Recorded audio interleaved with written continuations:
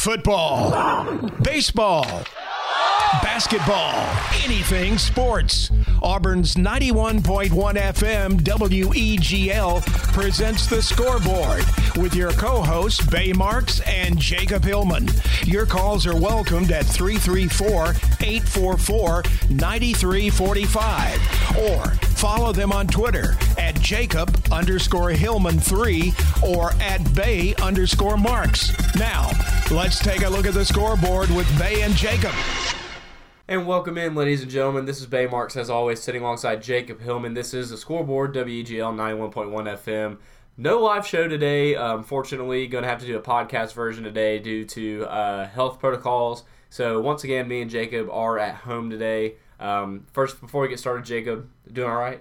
I'm doing all right. As long as, as long as we stay okay and we're staying healthy, then we're doing good. That's fine, Trying to stay healthy. It's been a weird year. Nothing new to us, but regardless, going to do the scoreboard today. Like I said, recorded version, so if you're listening to this, it is on your favorite podcasting platform, Spotify, Apple, you name it. You can find the scoreboard on there. We have a lot to talk about today. Super Bowl Sunday was this past weekend. Tom Brady continuing to solidify himself as the GOAT. Auburn Basketball cutting their losing skid, getting back into the side of the win column, and plenty more to talk about on today's podcast. So I think the biggest thing we're going to start out with today is going to be the Super Bowl. Tom Brady wins his 7th ring, and Patrick Mahomes has not had the torch passed to him just yet. Yeah, we were hoping for a good game and exciting Super Bowl, but once again, third year in a row, we got kind of a boring Super Bowl. Yeah. So that's unfortunate.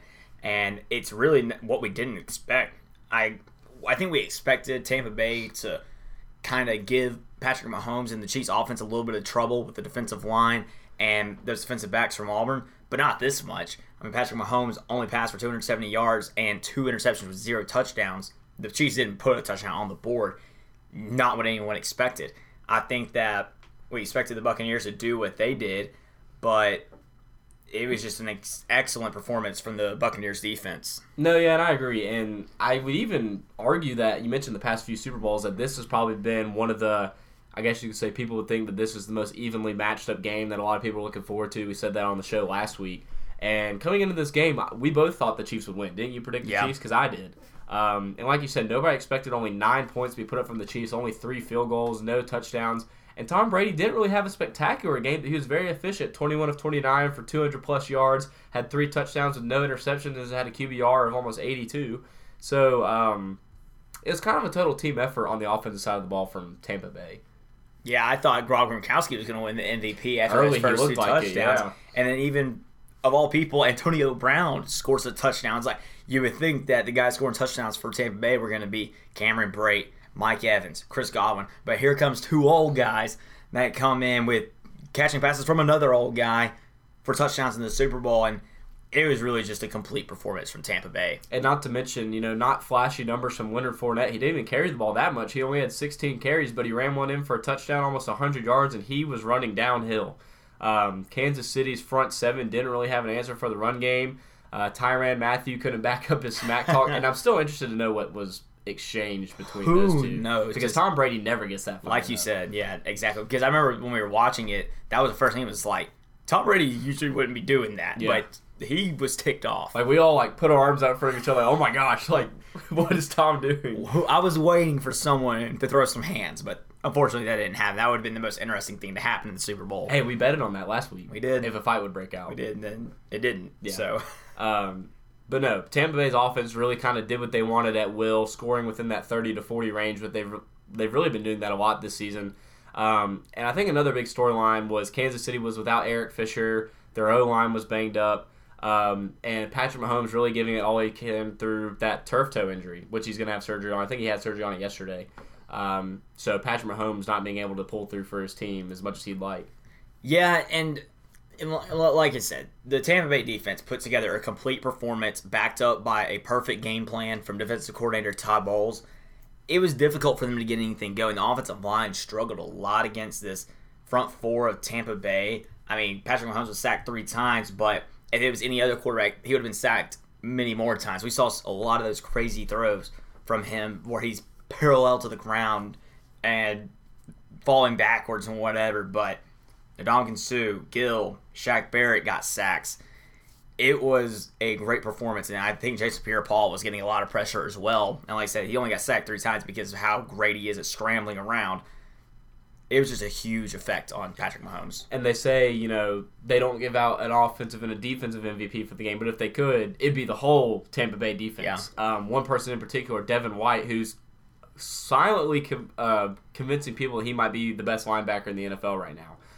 12 total tackles, had 2 of them for a loss, 8 of them were solos, and also had a pass deflection. And I mean, he just had an absolutely crazy game. So did their defense with 2 Auburn alums, Carlton Davis and Jamel Dean, having great games as well. Jamel Dean was all over the field. Carlton Davis was on an island. I mean, nobody could get over there and get a pass on him. And I also think the funniest part of the game was also his name's slipping my mind right now. I can't think of it. Antoine Winfield. Throwing up the peace sign at Cheetah, that's going to be a very memorable moment for years to come. Well, yeah, I mean, it's one of those things where back earlier in the year, Tyreek Hill dominated this Buccaneers defense, going for 269 yards in the regular season. And Winfield doesn't forget, clearly. And he showed him the peace sign. And obviously, it was in a point of the game where they were up 31-9. It was 4th down. It didn't matter. It did not matter. I'm sure he got chewed out on the sideline because that's how coaches are. Who cares? Yeah, who cares? let him have some fun. He just won a Super Bowl. And I think it was like with less than 4 minutes left. Exactly. And they were already up 31-9. So it's like, you know what? And you grow up in sports with the good sportsmanship, don't be petty, which I've always been a very big advocate for. But I'm not gonna lie, that was a very sweet. It was clever moment. He just hopes that it won't come back to bite him in the butt because Antoine Winfield is a rookie, I believe, from Minnesota. I'm not sure he's from Minnesota. I don't know where he's from, but young. he's very young. So point being, you hope that doesn't come back to bite him in the butt. But that's going to be a very very funny Super Bowl moment to come for years. Definitely seems like Kansas City is going to invest in their defense a lot in the offseason. They better, or offensive line, which of course it doesn't help that Fisher was out for the game, so you can't put too much of the blame. He had injuries to deal with, but it also doesn't help when your wide receivers are dropping passes right into their numbers and face masks. True. So True. I think the biggest thing was Kansas City was kind of just shell shocked. I mean, they looked fine in the first quarter, and then at halftime they were down. They were down 21-6 at halftime, and I think they thought we can come back from this. It's just going to take a total team effort. And then in the third quarter, Tampa Bay only allowing them to have 3 more points. So I think they kind of started giving up after that. Well, I think the moment of the game was this in the second quarter? It was the beginning of the second quarter when the Bucs went for it on 4th and goal and didn't get it. That should have been the moment. The Chiefs were down 7-3. That's when they should have put together a drive. Even if they don't score, get to midfield, get the offense in a rhythm, and then you do fine. But instead they go 3 and out, and guess what? Tampa Bay scores a touchdown right after that. Yeah. I think that was the moment of the game where it turned into this might get bad for the Chiefs, and it did because they scored 2 touchdowns before halftime. Yeah. So kind of some missed opportunities early lead to a low energy deficit later in the game, but overall, Tampa Bay wins 31-9. 7th Super Bowl ring for Tom Brady, which was the biggest storyline coming out of this game moving forward. Continuing the discussion of him being the GOAT. And it also brings up the discussion of, is Tom Brady the GOAT in general? Not just football. They're comparing him to Michael Jordan. They were comparing him in golf to Tiger Woods. They were comparing him to different sort of players in different leagues. And that's an interesting debate to have. It very much is. And it's so difficult to do because sports are different. Like, when you bring up Tiger Woods, a lot of people brought up Serena Williams as well. It's just so much different. It's too different to make the comparisons. You can't compare it to like an individual sport. Exactly. And even Michael Jordan is difficult to compare to. I think I can live with that comparison because it's a team sport. But when it comes to the individuals, it's just impossible to do. You shouldn't do it. But for sure, and Tom Brady's sports, up there. Yeah. Tom Brady's up there. And, it's like he's not the most athletic guy in the world. He's not an athlete, so to say. But he achieves everything. He wins, and that's what it's kind of all about. Yeah. And because you can go back and be like, well, I mean, Bo Jackson's a much better athlete than Tom Brady. I would want Bo Jackson on my team instead of Tom Brady. I mean, do you really? I'd rather have Tom Brady because he wins like crazy. So, and he did it his first year down in Tampa Bay. I mean, how often do you hear of an athlete changing cities and winning it in the first year? Which we talked about for the podcast today was about Mookie Betts, is also another guy that left Boston and went to a different team and won in his first year. So it's not very rare. I wouldn't even compare that because he's going into the Dodgers. That's true. And the Dodgers were already right there, whereas team. the Buccaneers were 7-9 last year. Yeah. That shows how much of a difference Tom Brady made for this team. And like you said, it's not like he put up the flashiest stats or anything, but he was so efficient. And remember at the beginning of the year, it wasn't pretty. Oh, it wasn't at all. It took time for them to... They had a rough to, November, too. Exactly. Yeah. It took time for them to really get in the groove. And then by November, they slumped again. But then they picked it back up for the playoffs, and that's when Tom Brady shines the most. Yeah. But overall, I mean, I think it's pretty safe to say there's not really a debate between Tom Brady being compared to anybody else in football now. After Tom Brady, that's kind of where the real debate begins with, the Dan Marinos, Joe Montanas, Peyton Mannings, different guys of that sort. But and maybe eventually Patrick Mahomes. It just depends on how he bounces back from this year and what happens going forward. He's got 10 years on that contract, so... And it's like... what we were saying earlier was, I said this on Sunday, some people have to have early Super Bowl losses like that, especially after being so high off of one. Because, after the Chiefs won last year, all you heard in the NFL besides Brady going to the Bucs was Chiefs, Chiefs, Chiefs. So a young player like that with his superstar potential, he's only 24, 25. Experiencing one of those early in his career, I believe, will lead to a few more later in his career. Well, and that's still true about them talking about the Chiefs. I'm looking at the odds for next year's Super Bowl 56. Chiefs plus 550 still. They're the favorite. Buccaneers are plus 900, tied with your Packers. And then after that, it's kind of just a mosh pit. Ravens, Bills, Rams, 49ers, Saints are all right there to contend. But it's hard to imagine the Chiefs not making it back next year. Even though the AFC is starting to get really loaded. Ravens, Bills, the Browns, look out for them, I say. Steelers, can never count them out. Exactly. There's so many teams that can really make a push, but the Chiefs are just so good. How can you pick against them? Yeah. I picked against them with the Bills, but that was just because they were on just that hot streak. It just felt like they were a perfect Cinderella story.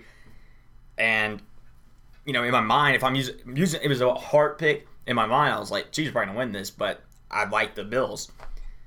I just don't know how you pick against the Chiefs for next year. Yeah. Next year is definitely Chiefs, Bucks, Packers. I think that's pretty accurate. And then following that, it's who's there. I know that a big one also is San Francisco, who's going to be pretty healthy next year. That was their problem this year, was they got banged up, had a lot of key players out, Bosa being one of them. I know George Kittle was battling some injuries. Jimmy Garoppolo was underperforming. And the defensive end opposite of Bosa, I can't say his name, but both their defensive ends were out. Yeah. And that really hampered their defense. So, but hey, one more thing. Tom Brady really enjoyed his he 7th did. Super Bowl parade yesterday. Somebody said, this is what happens when you drink 10 gallons of water a day and then you have 3 alcoholic beverages. That was hilarious. He was enjoying himself because he's never been in a sunny a sunny Super Bowl parade. True. Because all of them have been in New England. I think the boat parade was super cool. That was cool. I hope socially distant. I hope teams do it anyway, even after COVID's done. It was cool. I don't fully agree with tossing the Lombardi Trophy from a boat to the other, but he can afford that. They're only $10,000. I looked it up. It costs $10,000 to make, and it's 7 pounds. Yeah, it's lighter than I thought. I thought it'd be like 10 or 15 pounds. Yeah. And it's football heavy. Yeah, it's not like the Stanley Cup. The Stanley Cup, that's absolutely massive. And that's got to be like 25 pounds, 30 pounds. Let's look that up. But the thing is, the Stanley Cup has been through a lot of stuff. Well, and Gronk dented the Super Bowl trophy, too. So, it is football heavy, though, I'm sure. The Stanley Cup is 34.5 pounds. Woo! But the thing, it's 35.5 inches almost, so. Yeah. I when he threw that, the video of his daughter screaming, no, is amazing. He still does it. I love it. Yeah, him getting back on land with that guy having his hand around his waist and guiding him through the crowd. That was awesome. That guy works for the Buccaneers and tell him, do not say a word, shut up. Yeah. Because if he said anything, now anybody else, you could argue that they kind of get harassed for that all over social media. Tom Brady, it's that's awesome. You should be able to celebrate, but yeah. Exactly.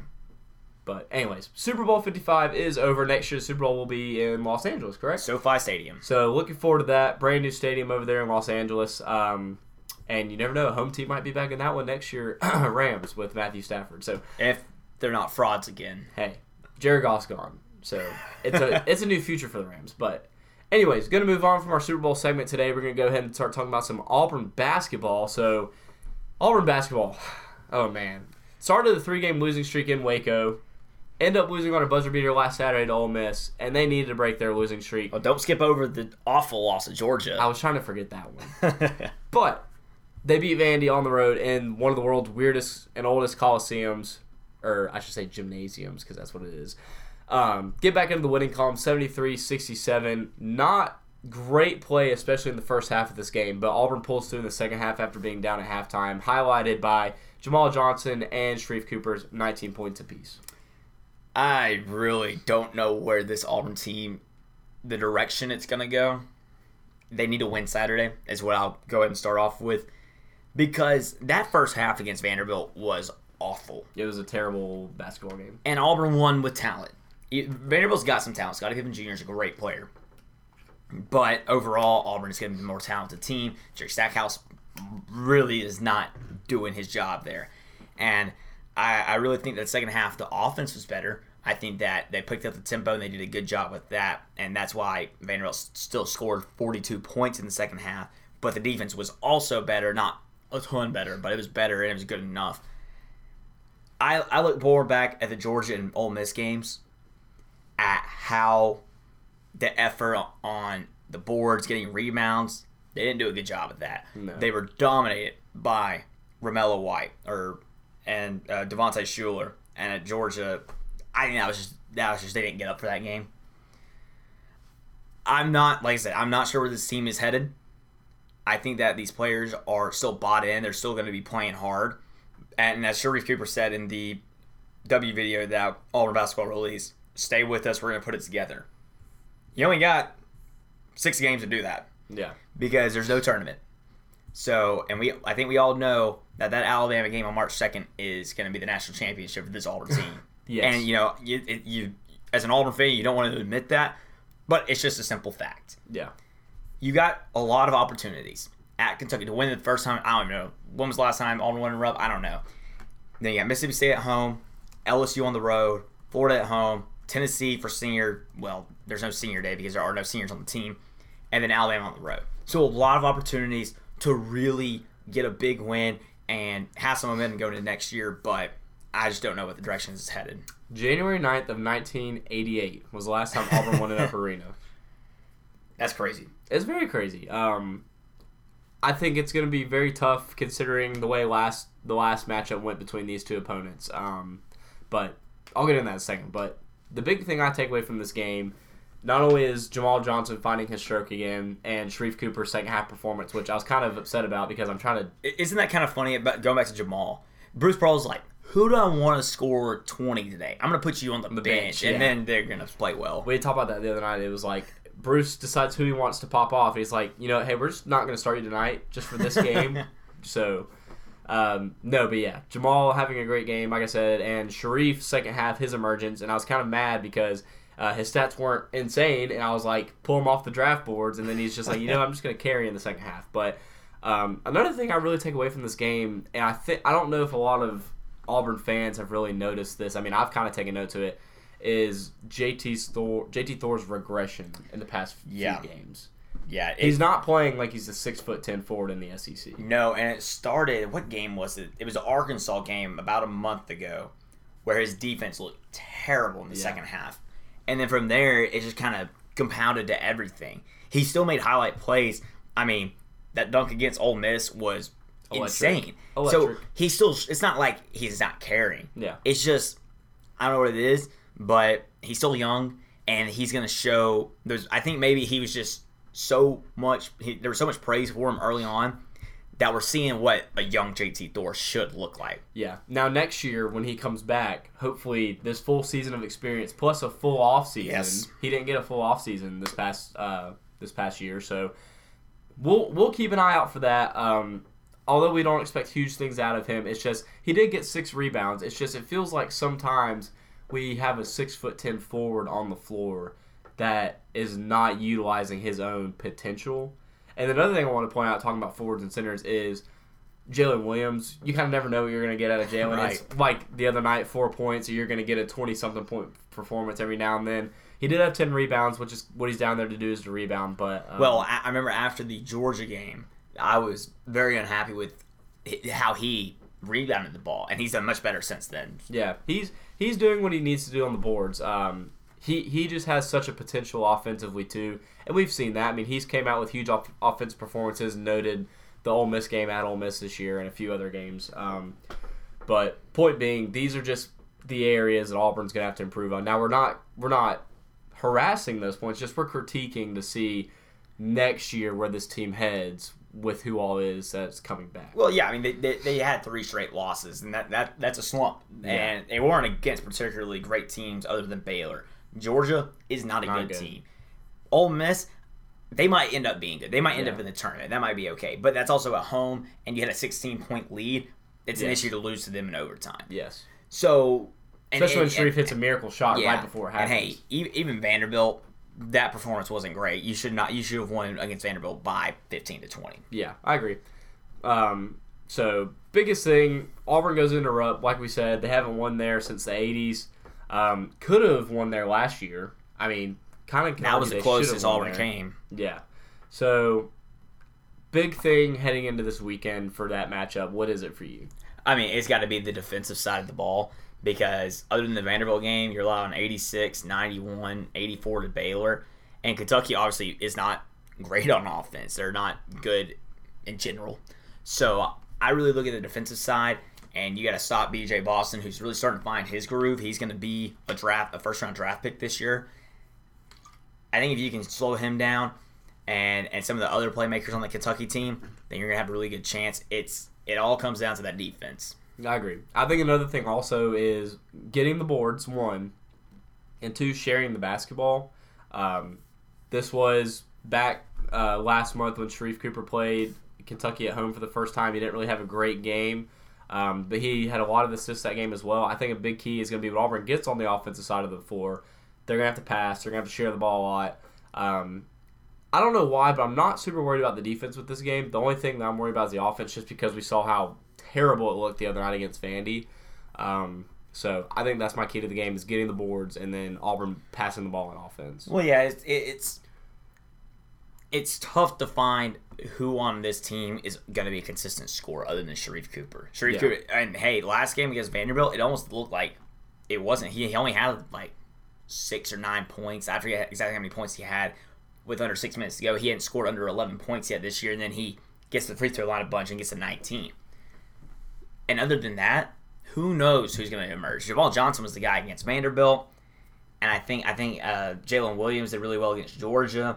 Against Ole Miss, I think it was your usual suspects with Cambridge, Flanagan. The Ole Miss game was the best scoring game I think I've seen, which the starters were doing a good job. Dylan Cardwell scored 10 points. But point being, Alan Flanagan and JT Thor early in the year were doing such a great job scoring the ball consistently. I mean, all the talk about Flanagan was how he was the most improved player in the SEC, but he's fallen off quite a bit since then. He hasn't been able to get the ball in the basket. And he did it well against Ole Miss, but then again last night or Tuesday night, it kind of went off again. He's only 2 for 9.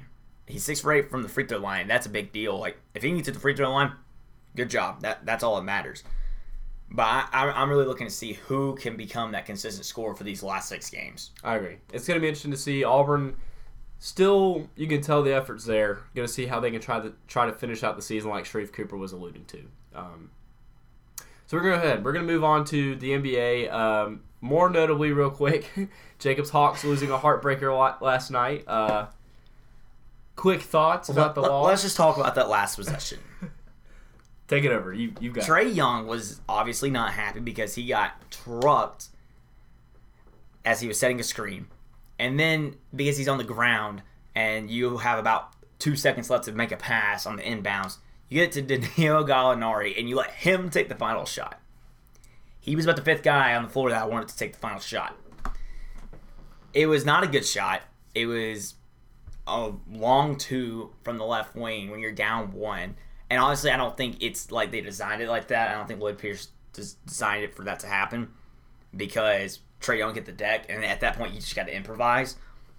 But I don't know. The Hawks were up by almost 10 going into the 4th quarter, blew that lead, were down 6, and then the Mavericks kind of choked. It was back and forth between 2 teams that right now I'd consider mediocre. Luka Doncic is frustrated on Dallas' side.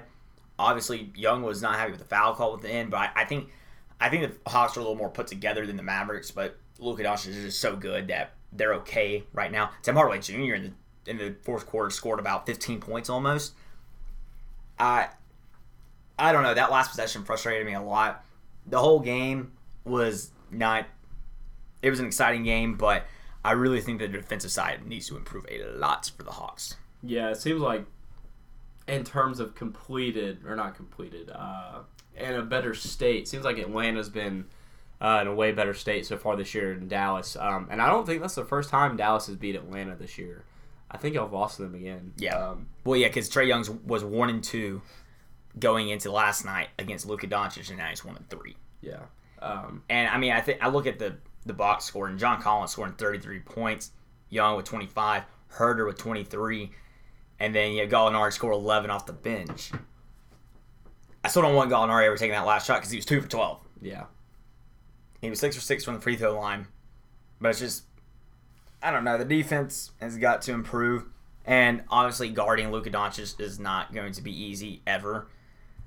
This is forever the Luka versus. This is going to be the Luka versus Trae Bowl. For the next just because they were traded for each other. But I just don't think that's fair to do because, like, they're both going to kill each other on the offensive sides. They're both respectively good in their own ways. Yeah, pretty much.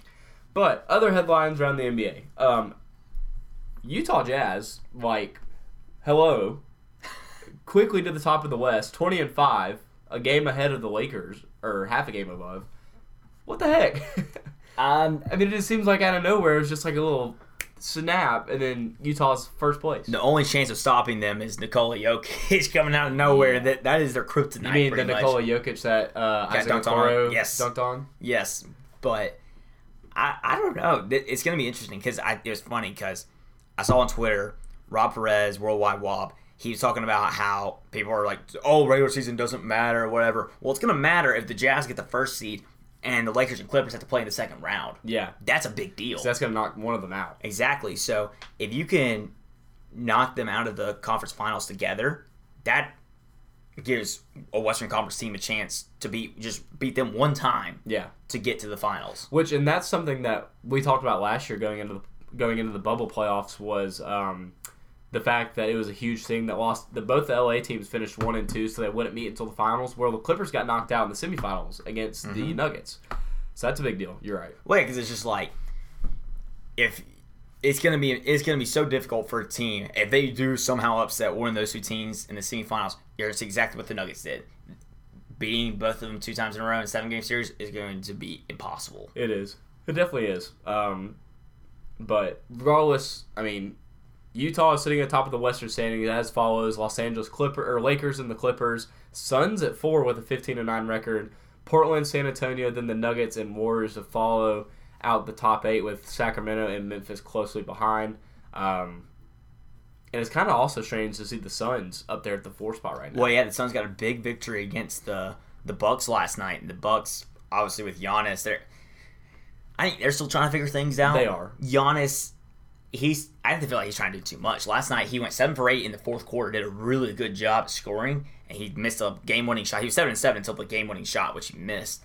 But it's still one of those things where it was funny. They did a whole clip or a whole sequence of Giannis missed 3-pointers when DeAndre Ayton is in the paint guarding him. Yeah. And he missed them anyway. It's like he just is not confident at all shooting a 3. And even if he is confident, he's still not going to make very many of them. He did shoot better from the free throw line. Yeah. He didn't shoot 1 for 10 like he did earlier in the year. Yeah.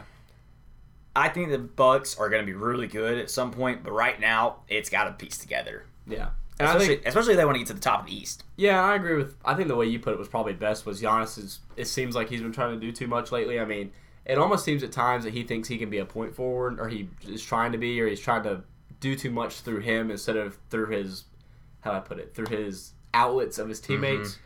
But no, I agree. I think they're still in prime hunting position. Obviously, they're 2 in the East, only behind the 76ers, who have been great this year with their new coaching staff and everything. So I don't know. And it also seems like there's also been a little bit less urgency from Milwaukee, and I can't put my finger on why, but I don't know. Really, though, when you look at it, after the standings, after Brooklyn and Milwaukee, when you have Boston and Toronto and everybody else, it's kind of just a big pile of teams. Yeah, it is. So don't pay too much attention to the standings right now, including your Hawks being at 8. I know that probably kills your confidence, but I mean they're a game and a half out of the 4 seed. They are. So that's the point being, after the top 3, you're really not guaranteed playoffs or no playoffs right now. Right. I mean, the only teams that are not really in there, the Wizards and Pistons. God bless Bradley Beal. Man. Back to the Suns, though. Yeah. I really like this team this year. I mean, they're on a 4-game winning streak, and they've won 7 of their last 8. Look out. Yeah. Because Devin Booker is ready to do his things, averaging 23.8 points per game. DeAndre Ayton is the guy, though. He's starting to come out of his shell. He really is. They were talking about it last night. Scoring's down, but it's because his rebounds are up. He's doing a great job really putting his effort on that defensive end and making sure that he's grabbing rebounds. 12.6 rebounds per game, and he's also averaging 14.1 points per game.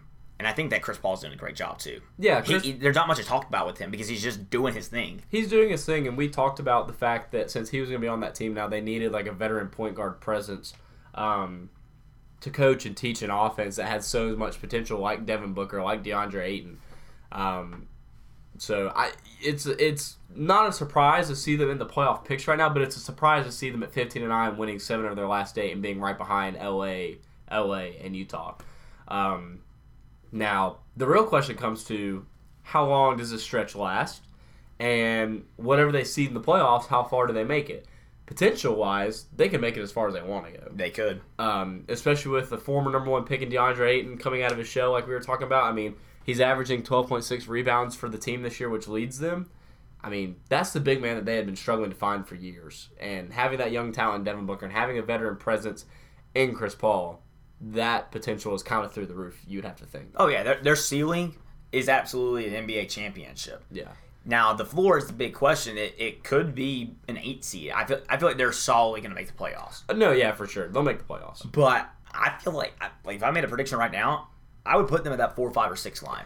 Yeah, I'd say they're 4, 6, or 7. Because if you look at it right now, they're only 2.5 games above the 8 seed. So I'd say the 6 or 7 seed has to be the 4, and NBA championship, like you just said, definitely has to be their potential. Because, I mean, Chris Paul, I don't think he's ever won an NBA championship. He is not. Could this be a vengeful... What a place to do it at. Yeah. I mean, after everybody's written you off, after you left Oklahoma City after 1 year, a new super team's been formed out in the East. I mean, it'd be kind of an epic story. It'd be It'd be a 60 for 60. Listen, unless they were playing the Hawks, I'd be pulling for the Suns in the NBA Finals. Oh, yeah. That's definitely a team that everybody's going to be pulling for. Yeah, I don't really think there's an East team that would get me to pull for them over the Suns. Just because, especially because of what they did in the bubble last year. I mean, Devin Booker went stupid. The picture of him laying on the floor with his neck up. Yes. Yeah. That's cool. And, I mean, I can almost talk about the Nets real quick. Yeah. Losing to the Pistons, and then they bounced back with a big victory against the Pacers. They're on a 3-game losing streak against the Raptors, 76ers, 2 of the best teams in the East, whatever. But then losing to the Pistons? I think they gave up about 60-something points in the paint. That's not good at all, which we knew they would kind of struggle with. It was 58 points in the paint from the Pistons. That's not good. No, it's not. That's not good at all. I really think that whenever KD gets back and this team finally meshes, that you're going to see, because it seems like they're kind of playing a little bit better without KD. Yeah. But I also don't think that's going to be. This is not the best they're going to play this year. And that kind of goes to the point that you say too much firepower is bad firepower. I think a lot of people kind of trying to copy the 2010 Golden State Warriors. And when you put too much firepower together, not all of that power gets to be used, if that makes sense.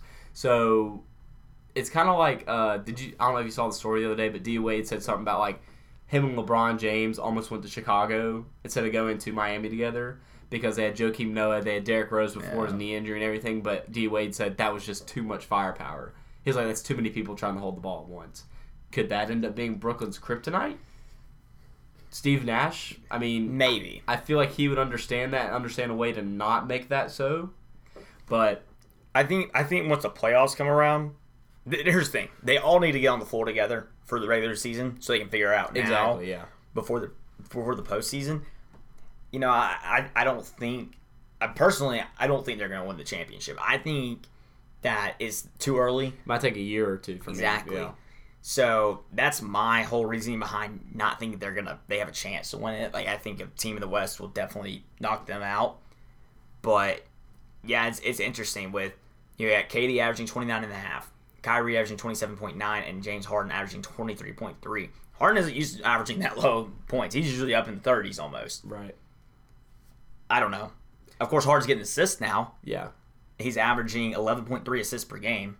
So he's basically the point guard. Yeah, and that's a good point to make is they all have – I don't think they've all been on the floor enough with each other to understand how to play with each other yet. But I mean, once they do, like, playoffs, watch out because they could run through the East. Now, ultimately, I agree this year it's going to be somebody from the West, probably LeBron and the Lakers again. But point being, in a year – Brooklyn might have this thing figured out to where they go on a run for a few years. Saturday night will be interesting at the Warriors as long as KD's back. Now, of course, I don't even know if the Warriors have gotten their big men back. I still think Draymond Green is basically their center, which he's not a center at all. That 3-point attempt the other night was awesome. Yeah, but if they can go toe-to-toe with Steph, and as long as Steph has a good game, then I think I'll start to be more confident in the Nets. But, of course, that's also going to be KD's first game back since the whole COVID contact tracing issue went down. So you can't really judge them off that. But still, I want to see them perform well because here's another thing. If you deal with injuries in the playoffs or some kind of resting issues or anything, you're going to need to be able to play with them whenever they take a game off. Right. And tonight they play Chuma Okeke's Magic. I'm looking forward to that. It'll be a good game. Chuma is back. Chuma had a nice bounce pass. He did. The other night. Talk about a little bit of Auburn in the NBA. Isaac Okoro dunking on a probable MVP this year. Chuma Okeke making passes that are insane for technically a rookie. Well, Chuma, his first game back from injury, he scored 10 points with 2 threes. Now, unfortunately, he's playing on the Magic. And unfortunately, Isaac's playing on the Cavs. Hey, the Cavs are 10 and 15, I think. The Cavs, I will give them credit. I really like the whole Okoro Sexton duo. I think that's a lot of fun to watch. I just think they need a solidified big man or a power forward. Yeah, and Drummond is kind of that, but he can't do it all on his own. Yeah, he needs some help. But no, the Cavs are 10 and 16, and they're only they're only 2 games out of the playoffs right now. Still early. It is still very early, but see here. It's funny because Chuma and Isaac are both kind of not scoring a lot, so they're not getting a lot of attention. But listen to Chuma's stat line from their 118-92 loss to the Bulls. So he only scored 2 points, but he had 2 blocks, and a steal, 3 assists, and 5 rebounds. He's making an impact. He's there. He's +5 in a 26-point loss when the entire. Hey, listen to the plus minuses for their starting 5: -15, -21, -13, -41 for Vucevic, -34. And he was tied for the best plus minus with Mo Bamba. Hey. And he played 10 more minutes than Mo Bamba. Guys, Magic, what are you doing? Well, hey, let's talk about Jared Harper. Who's only played 5 minutes today, and they're in the third quarter. 5 minutes, 5 points? He knocked down a 3 in the first 2 minutes. He's only played 5 minutes? I don't know if he got hurt. I hope he didn't get injured. But Jared Harper also posterizing people yesterday. I think he dropped 31 points. Yeah, he did. But I don't want to think of the G League. It makes me sad because Jalen Green and Jonathan Kuminga play there. Well, hey, maybe Jared will break one of their ankles and dunk on them. Wouldn't that be something? Or Admiral Schofield today, who's playing for the Swarm. Admiral, go do your thing, okay? He's soft. He is. I didn't know Vernon Carey Jr. was in the G League. Dude, these G League rosters are interesting. They are. This one's got Shane Labassiere. Yeah. Isn't that the guy from Kentucky? Yeah. Miles Powell. Yeah, they have a few interesting. Bryce Brown's inactive for the Westchester Knicks, so we might get to see him at some point. It's almost like a pro team should pick up, or an NBA team should pick up Jared Harper. I mean, it's crazy. It seems like he's really good. I mean, yeah. It's almost like the only high scorer on their team today so far is 13 points, and they're in the third quarter. Jared had 30-something last night, so it's ridiculous. He'll get a shot. He will. He'll get a shot. Well, that's going to do it for the scoreboard today. Sorry for the shortened show. Like we said, couldn't do a live show today, but hey, we are glad for the power of technology, being able to do a podcast from home. If you're listening to this, you're listening on your favorite platform, whether it's Spotify, Apple, wherever you find your podcast, you can find this episode and the rest of the Scoreboard episodes, live shows, and pre-recorded podcasts. Be back on the live airwaves next week, hopefully. If not, check our Twitters for an update, but we should be back on the airwaves. And as always, Bay Marks and Jacob Hillman live from Weekly 91.1 FM. This has been The Scoreboard. This has been The Scoreboard on 91.1 FM WEGL with Bay Marks and Jacob Hillman. Join us every Thursday at 4 as Jacob and Bay cover all the happenings in sports. You can keep up with all the great shows on Weagle by streaming us on our website at weglfm.com and following us on Twitter and Instagram at WEGL_AU.